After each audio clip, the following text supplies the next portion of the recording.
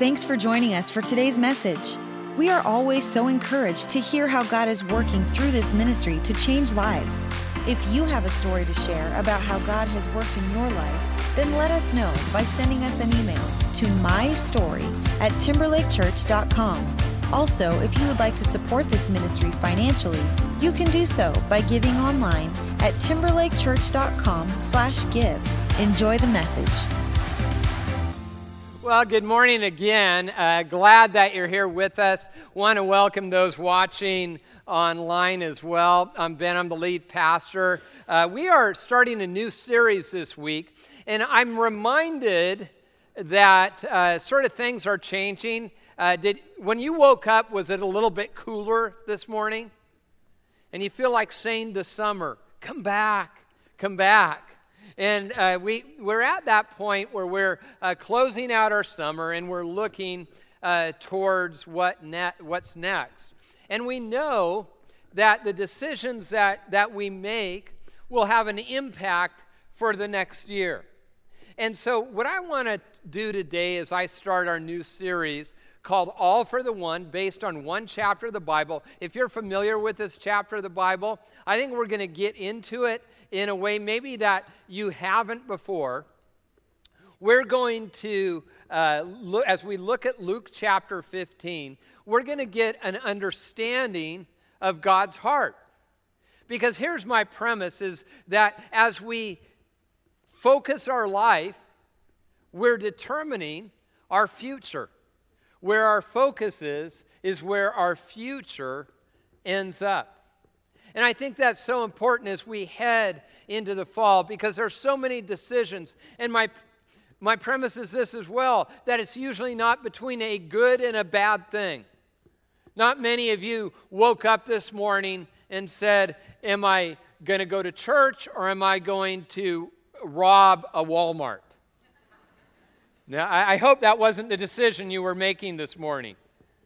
You know, so it's usually between good things, right? And good things can distract us from the absolute best things in life. I mean, it is overwhelming the number of decisions that you have to make. Life is going to get busy in a few weeks. Kids go back to school, and there's like tons of homework. Even for when I grew up and went to elementary school, they didn't give us a lot of homework. They just let us be dumb. And I thought that was awesome, you know. It worked out okay for me and the rest of you. But now, your kids have this overwhelming amount of homework. They're like, if you don't study hard, you're never going to get into Harvard. And it's like, that's a lot of pressure on a kindergartner. And so we have that. And then, of course, then there's youth sports, right? Youth sports is a good thing, too. Academics is a good thing. And it used to be, hey, you had sports, you go a few times a week and do sports. But now sports are nearly 24/7. And I'm not just talking about watching them, I'm talking about playing them. It's, hey, we're going to have practice every day of the week. And as I've said before, there's one theological truth I am convinced of, is that Satan, the enemy of our souls, is the scheduler for every youth sports league. Because here's what Satan will do, is he'll say, let's do youth sports on Sunday morning, or however he laughs. So you have this really good thing, but you're saying, what about my kid's spiritual life? Because obviously there's always a trade-off, and we'd be deluding ourselves if we didn't think there wasn't. Now, granted, you know, you're here, we have tons of services, tons of campuses, probably find a place to go to church. But it's these decisions that really determine our future. In fact, parents, I would say this. The decisions you're making for your kids are going to be pretty significant. You know that in their academic life. What about their friends? What about their spiritual life? How are we navigating that? And one thing you don't need to do is navigate that alone. As your church family, we are here to help you and support you. But our focus determines our future. And that's not just a Ben concept, that's a biblical concept. You know, every once in a while, these days, as you get a little bit older, people ask your opinion more. And so I will, work with a group of people. Often, usually it's a church leadership team flying somewhere. And they'll say, hey, we want to figure out what our mission should be. And I'm like, don't do that.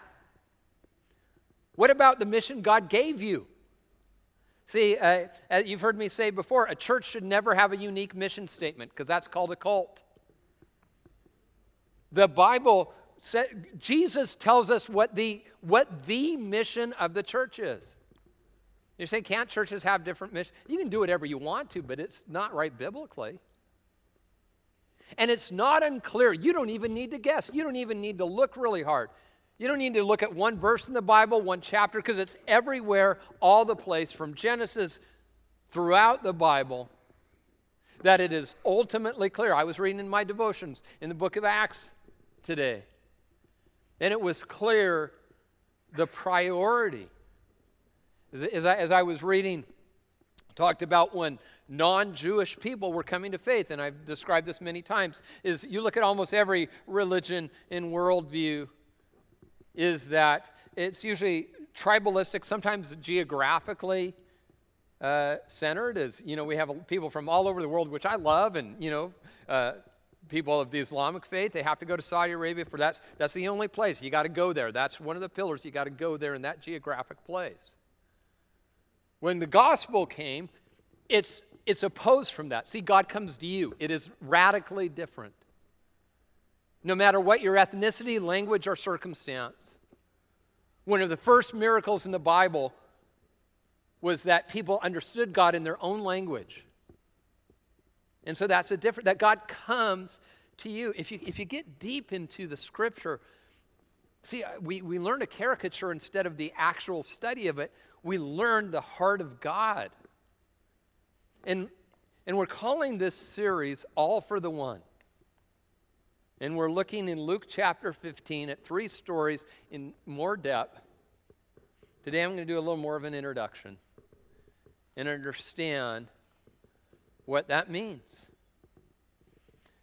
I was gone last week. Pastor Carlos did a fantastic job, as he always does when he's teaching. And I was moving my daughter, and my youngest daughter, and I don't want to overshare as a pastor, my youngest daughter completely broke my heart as a father. I've mentioned a few thousand times that I went to the University of Washington in Seattle. When she applied to colleges, she didn't even apply to the University of Washington. Yeah, and I had to ask her, do you really know Jesus, honey? And so she decided to go to this other school in this foreign place called Pullman, to Washington State University. You didn't do it this time, but every other service there have been people who cheered. We have lots of people who truly don't know the Lord yet. And I've had to give up. And now, in fact, I am going to probably start preaching in coupe gear. Not. No, but I do. I actually do. I have a Wazoo Dad shirt and mug. I'm getting all of that kind of stuff. I just sort of want to enter into her world. And she's so excited, and I'm so excited for her. That as we think about sort of what God does as God, as a father, if we reflect the heart of God, we enter into our kids' worlds. Well, moved her in. She overpacked is a little bit of an understatement. And so we had a small cache of supplies that could have supplied a small nation as we moved into her dorm. And as we moved into her dorm, we moved everything in. It didn't fit, surprise, surprise. But they have a bed. The beds can be raised, and you can create a whole little other universe underneath the bed. And my wife said, hey, do you want to raise the bed? And I didn't tell her the truth. I lied to her. And I said, yes.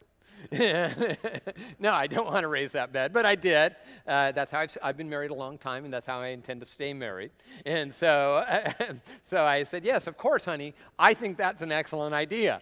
Well, the bed was already made, the stuff was already there, and so what with all that stuff around it, it would be hard to maneuver this bed and raise it up. And so what an intelligent person would do would be move everything out of the room and then raise the bed. And then there's what I did.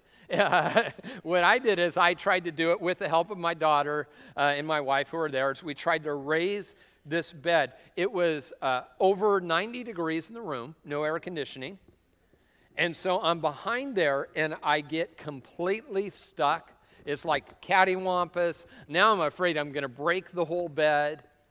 And now the good thing is the Lord had mercy on me in my stupidity. There were two kids from the church actually on her dorm floor at Washington State University, and I saw one of the dads. He actually serves with the hospitality team. I saw him walk by, and I said, "Help!" And so Jeff is a great guy, and he came, and I said, "Hey, Jeff, you know what? You ever wonder what the Lord wants you to do with your life? I have a word from Jesus for you today." And so he helped me, and we were able to finally get the bed up. So tired afterwards, we went out to dinner, and my daughter has a roommate, also just entering college, petite girl. She's there, and we get back, and she said that she decided to raise her bed too. So they raised her bed. And I'm like, so you did that with just you and your dad? She goes, no, I did it all by myself. A little bit of a humbling experience for me, just got to tell you that. As we go through life and we look at focus, that's not humbling experience. You know what a humbling experience is? Is when we're honest with God, maybe honest with other people. It's time to refocus. And I don't want you to focus around your priorities nor mine. I'm suggesting, why don't we focus around the priorities that Jesus Christ has for each and every one of us? We're going to look at Luke 15, but I want to set it up by John 10:11. If you'll take your outlines out of your program. Jesus makes this statement. He says, I am the good shepherd. The good shepherd lays down his life for the sheep. Now, a lot of my agrarian friends in Eastern Washington might know about shepherding or something like that. That's not common for many of us. In the Bible, it's very common. Do you know there are over 200 verses about sheep in the Bible, 41 about dogs, none about cats. And so... well, unless you include the book of James, because like a lion is sort of a cat, and it says the devil is like a lion. So that's, but there, no, just kidding. There's a lot of verses around sheep in the Bible, because people got it. They knew what that would be like. That sheep, by the way, when the Bible calls us sheep, that's not a compliment. Sheep are not particularly intelligent animals. They prone to wander away and get themselves in trouble and hurt if not tended to and cared for. But people understand that a shepherd doesn't sit there and judge the sheep and say, you're bad, and next time, it's going to be euros or whatever. And so it's, no, the shepherd takes the sheep back. Always cares, always loves. And so when the religious leaders of Jesus' day were having a hard time understanding his priorities as it related to those who were on the outside, he tells a story. Now, I want you to get the context completely here, is the people who he talks about, which we're going to read about, the tax collectors and sinners, they weren't people, maybe even like in our society, who were completely unfamiliar with faith. Some were people who had wandered away from the faith, like a sheep, or had been around it but never entered into a personal relationship with God. See, you can be religious without a relationship with God. And so Jesus tells this story. We read in Luke 15, 1 through 7. Now the tax collectors and sinners were all gathering around to hear Jesus, but the Pharisees and the teachers of the law muttered, "This man welcomes sinners and eats with them." Then Jesus told them this parable. It's interesting how he doesn't really confront them head on at this point. He tries to draw them in. He's actually trying to win them to this point of view, to God's point of view. Suppose one of you has 100 sheep and loses one of them. Doesn't he leave the 99 in open country and go after the lost sheep until he finds it? And when he finds it, he joyfully puts it on his shoulders and goes home. Then he calls his friends and neighbors together and says, "Rejoice with me, I have found my lost sheep." I tell you, and this is a part that was new to them, because they'd been working on this, sort of almost like the karmic scale that some people believe today. Does the good outbalance the bad? And this is a whole new perspective on God and God's heart. He says, "I tell you, in the same way, there'll be more rejoicing in heaven over one sinner who repents than over 99 righteous persons who do not need to repent." God goes after the 1 in 100. Maybe we're you could be like that sheep and we don't even understand that that's us. Maybe that has been us and God has brought us back. And he tells the story really to two groups of people. To those who had and I'm going to talk about this a little bit more next week. How our perspectives can get skewed. And he also tells it to those who thought it was too good to be true. That God had a plan and purpose for them. When I grew up when the big video game when I grew up was Pong. Any of you remember Pong? Yeah, Pong was a horrible little game, cost like $100 way back when, and you got to see this little white ball go from one side of the screen to the other. And so we didn't spend a lot of time on Pong. We played other games as well. In fact, I'm the youngest in my family.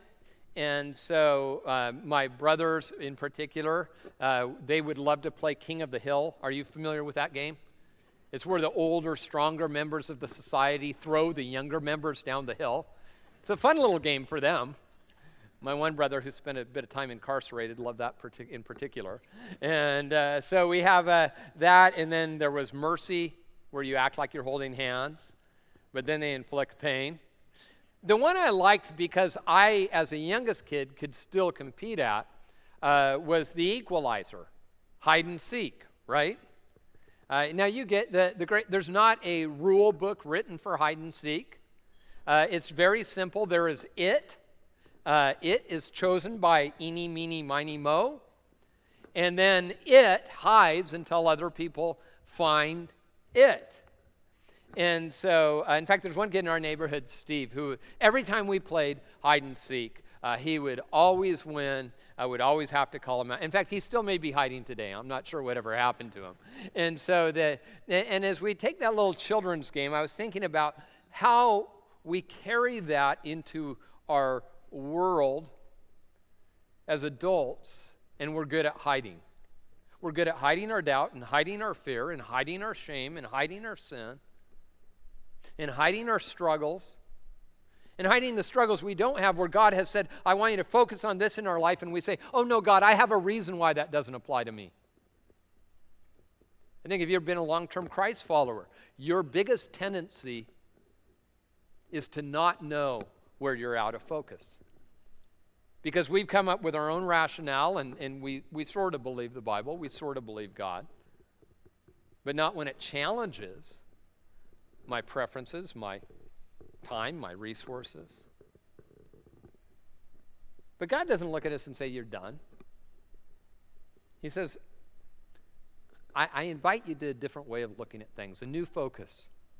And as we hit the fall, my prayer is that we will get that focus. Here's the key truth, is that God's primary business is redemption. Now, I had the opportunity, was at a conference that we actually hosted here this spring. It was a group of pastors filled this place. And my concern is that we'll focus on good things, but not the ultimate thing. That truth is important.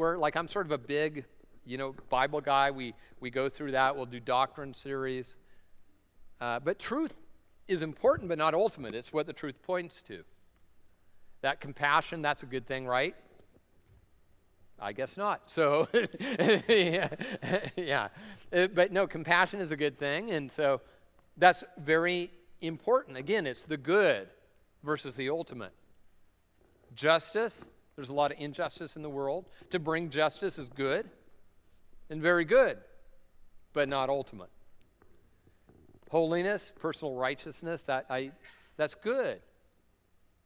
The Bible, again and again, it is absolutely clear that without equal, God's primary purpose is redemption. What that means is we come to Jesus maybe for the first time and we accept his grace, but you know what? That process doesn't end there. We need to come to him again and again, and God redeems those parts of our lives that we believe are unredeemable. So my question is this, before we start talking about other people, is why do I resist God's redemption plan? I want to suggest 4 reasons for you today. One is simply the fear of being found out. I'm afraid of being outed. I'm afraid someone's going to know. I'm afraid someone's going to understand who I really am. Look at what it says in Hebrews 4:13. Nothing in all creation is hidden from God's sight. Everything is uncovered and laid bare before the eyes of him to whom we must give account. There's a great podcast, by the way, if you have not listened to it. It's called Entree Leadership. And I believe Molly Fletcher did a recent one. She is phenomenal. Phenomenal writer, leader. And she did one on what do you do when you mess up? And it was really simple. She said, tell the truth, tell it quickly, tell it yourself. And I would say tell it to yourself. Because what we'll usually do is we feel like if we can make it murky, things will be better. I was reading an article. This is actually, I think is from the newspaper a couple years ago. I saved it. It was an inmate from the Butte County jail in California was escaped and then recaptured, and then he was able to write a statement of what happened. Here's what he wrote. Okay, let me go back to it. Computer. He said, I was playing pole vault in the prison yard. Okay, get that. And I got too close to the wall, and I fell over the wall. When I regained my senses, I ran around trying to find my way back into the prison. Being unfamiliar with the area, I got lost, and the next thing I knew, I was in Chico, which is 104 miles away. That's us, isn't it? If I can come up with a good enough excuse. The Bible is quite clear. There is no sin, no failure. Whether you're coming to Christ or you've known Jesus for a long time, that is beyond the grace. And the only thing we need to do is say, God, here I am. Would you heal my heart? Would you heal my marriage? God, would you help me as I struggle with this addiction, as I deal with anger that I'm just can't get a handle on? And God shows up and he gives grace. Secondly, I resist because I'm not sure if I'm willing to pay the price for real change. Now, this is the paradox of sorts. Theologically, there's a paradox that God's grace, he gives us grace, right? That we receive that as a free gift. Yet, there's a cost to receiving that gift. And the cost is that when God's grace intervenes in our life, that it can bring change. I've talked to so many people. One person, and he gave me permission to share, this is his Facebook post. Actually, someone who came to really connected with Jesus here at Timberlake Church and was going through recovery, and actually wasn't when he first came to the church. If you say, that's me, hey, that's okay. We'll walk through the process with you. He says, 8 years, 96 months, 2,923 days ago, I conceded to my innermost self that I needed help. I had no idea what I was going to do, but also knew that the proverbial last house on the block was the only place left to go. I was desperate and knew I had to do something, otherwise I would surely die. I had been struggling with this myself for many months, both physically and mentally exhausted. Completely baffled and bewildered, the previous night, for the first time in my life, I looked up and humbly asked God for help. That I needed help if He really did exist. Not knowing the significance of the chain of events that are truly nothing short of miraculous that were set off. Today, my entire outlook has changed. I have been given a blueprint for living happily, no matter what's going on, which at this point is a ton, some things that are still really difficult. To say that I'm grateful is a huge understatement. And that really reminds me of the scripture from Proverbs 3:5, where it says, trust in the Lord with all your heart and lean not on your own understanding. See, we'll work through a problem. Maybe it's a recovery, especially alcohol and drug addiction. And those are problems that if I can just get this right and get the chemicals right, that is part of it, but that won't help you completely. You know why most people get in trouble, why they relapse? Is because they go back to the same friend group, and it's so hard and struggle, and their friends don't understand that they have to live a different way. So, you may be able to take a drink, but for me, it ruins my whole life. And so the price is, I just got to be in different environments than I used to be. Not that I'm judging them, it's just I can't be there anymore. Maybe the price is admitting, hey, we're sort of cohabitating, but not enjoying our relationship. We need to do something about it. We need to go to a counselor. I understand this. I don't want to make this simplistic, but here's, I say this as just a loving challenge. We'll have Reengage. About 600 people have gone through Reengage. It's not a panacea, doesn't cure all, but many people have seen restoration. And people, I'm too busy. Here's the thing, get less busy. I'm doing something else. Don't do that thing. See, it's a choice. And not making a choice in itself is a choice. So am I going to make the choice to step into healing and step into wholeness? Maybe for you, it's, you're someone at work and the relationship's gotten inappropriate. And for you, it's, you just need to go someplace else and work. Well, that'd be hard, and get a job and I'd make less money, so live on less money. I'm not saying it's not difficult. I'm saying it's worth it. And that God will walk with you every step of the way. See, I think a lot of it comes to this as number 3, I don't know what I'm missing. Is I can't see on the other side what God has for me, really. I don't know if many of you in school, whether high school or college, you read Plato's Republic. Any of you remember that? You didn't really read it. You read the Cliff Notes or Spark Notes to Plato's Republic. And there in that is the allegory of the cave. It's really the central story within that's best known. And if you're unfamiliar with that work, it's in the allegory of the cave, there's some people, I think it's all men, and they're like chained up, and they're staring at a blank wall, and they're watching just shadows go by. It's a very cheery little book. And so there's been so much written over the years, literally over hundreds of years, about what does this story mean. And one of the questions I had as I was in a discussion group as we were talking about this is we were talking about what is our responsibility to those who are seeing shadows and are stuck and don't know any better. Do we say, hey, who am I to impose a different worldview on you? We'll just let you be chained to a floor and see shadows the rest of your life. Or if you've experienced something different, would the kindest thing to do say, you know what, there's actually something better for you than that. You were never created to live that way.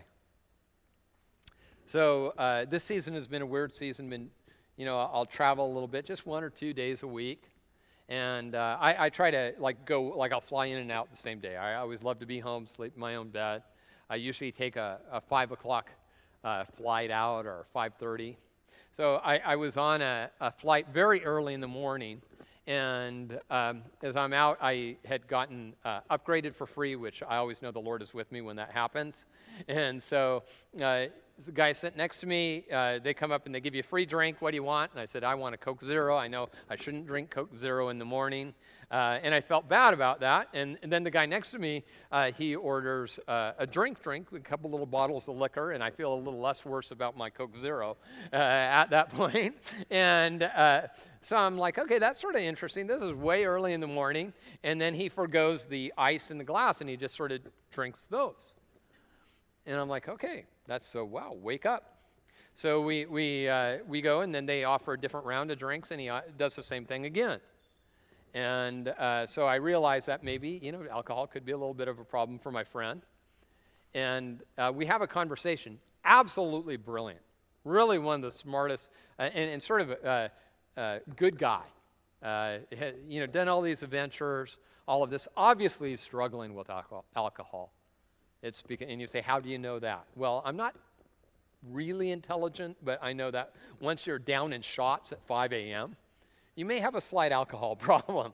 And so I asked him about his life, and he's taken a little sabbatical. He's actually done incredibly well financially at a young age.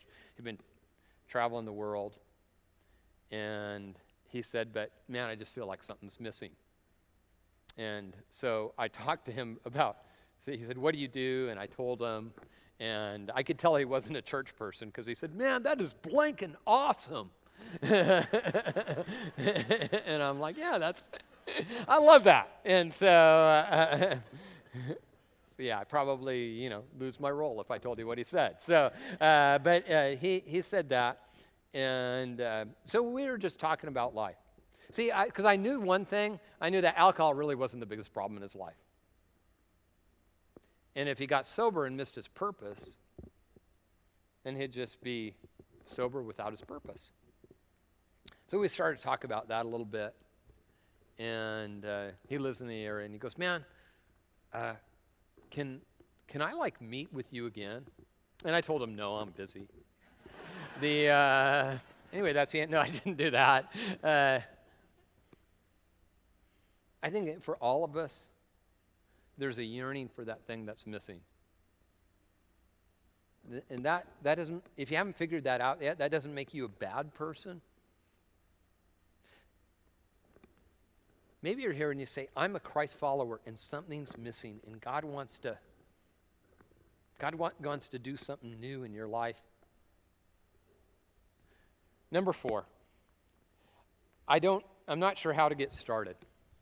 And I'm going to have to go quick. I've spoken a little too long. How do I get started? First, understand God's voice. Luke 10:27, my sheep listen to my voice. I know them and they follow me.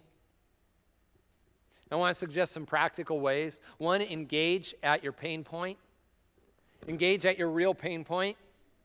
If you want real progress, it's usually always going to be at the place of pain. Maybe you say, hey, I've accepted Jesus, but I'm really struggling financially. Well, you know what? Then that's your pain point. Work there. Say, God, go to one of our financial peace classes and figure that out to help understand, because God has a plan. He's not going to leave you alone in that. I'll have couples talk to me, and usually around marriage issues. And almost invariably it's something like this. Hey, we're really struggling. We don't know if I'm going to make it. We're going to make it. And I'll say, well, so what's going on? And it always starts this way, usually at the surface level. Well, he doesn't help clean up around the house. And I wanted to go out, and she won't go out with my friends. And you look at that and like, really? Okay, you're not picking up stuff around the house, and you're not going to go out on a date, so we might as well get divorced? So I always dig a deeper in it. And usually what it comes down to is something, hey, I feel unloved. I feel unwanted. I don't feel appreciated. If we deal at the surface level, we will never make progress in our life. And the deepest level in your life and mine is that place where our life and faith intersect. And part of that is to invite others into the process. Spiritual maturity never happens alone. Completely unknown biblically that it always involves other people. I hope you have someone speak into your life. I do. I've been a Christian a long time. Been a pastor a while. But I always say, who's going to speak into my life? Because I know my perspective is not going to be clear without other people. That's why we talk about groups. Next month, we're going to have a lot of groups starting. And maybe for you, you've experienced some incredible progress in your life. And now it's time for you to be the person who's invitable. That you would say, hey, I want to help other people out. In fact, there's opportunity, connection card, certain areas, addiction recovery. You say, hey, I'm willing to help. I'm not perfect, but I can help other people. Grief share, divorce care, re-engage. In fact, Pastor Carlos is actually going to, and him and Libby, his wife Libby, I think they have a particularly powerful ministry around marriage. And you say, hey, I'm willing to be on the team. Usually there's like 100, sometimes even 200 people in one of those. And you could be that person. And I encourage you, for some of you, you've experienced grace, share grace. And then really pray. Not the perfunctory prayer where we feel like we should, but we say, God, I desperately need you in this moment. And then finally, we want to give someone else a second chance. The Bible is very clear that, in fact, there's an evaluation point. It's said several times in the scripture, is that we will be forgiven as we forgive others. Not that we earn God's grace, but if we can't forgive others, then most assuredly we don't know what God's grace was about in the first place. And it's not always easy. In fact, it rarely is. But it's always transformational. And my prayer is, whatever area in your life, you say, hey, I've been following Jesus for a number of years. And you say, but there's this one area. And that you'd bring that to God, and God would do a redemptive work. And you'd say, if I only would have known, when I open up my heart in this area of my life with struggling, whether it's your parenting or whatever it is. See, I believe the God of the Bible who did miracles is here today to do a miracle in your life and in mine. And I don't know about you. I don't want to be resistant to God's redemption plan anymore. I want to be open. Will you pray with me? Lord Jesus, I thank you for each and every person here. God, I pray for those of us who we're called to step out and even lead in this next season, God, that we would do that. God, I pray for each and every one of my friends that there would be transformation as we open up areas of our heart and our life that we've never opened up to you before. And God, I pray for my friends who are here, and this may be you. You may be here and you say, hey, I don't know, God, the way you talk about him, but I'd like to. I want to give you an opportunity to step into that relationship. You say something like this just silently to God. God, I need you. I need your grace, your redemption. I need the forgiveness that you gave through your Son, Jesus. And I receive you in my life, God. I want to follow you. God, I thank you that when I feel unacceptable, You accept me. So I say yes to you. God, I thank you that this will be a great season. Not because of necessarily what even happens outside of us, but because of what happens inside of us. And we look forward to that, and we pray all this in Jesus' name. Thank you for listening to the Timberlake Church podcast. Stay connected with us by visiting timberlakechurch.com or follow us on Twitter or Facebook.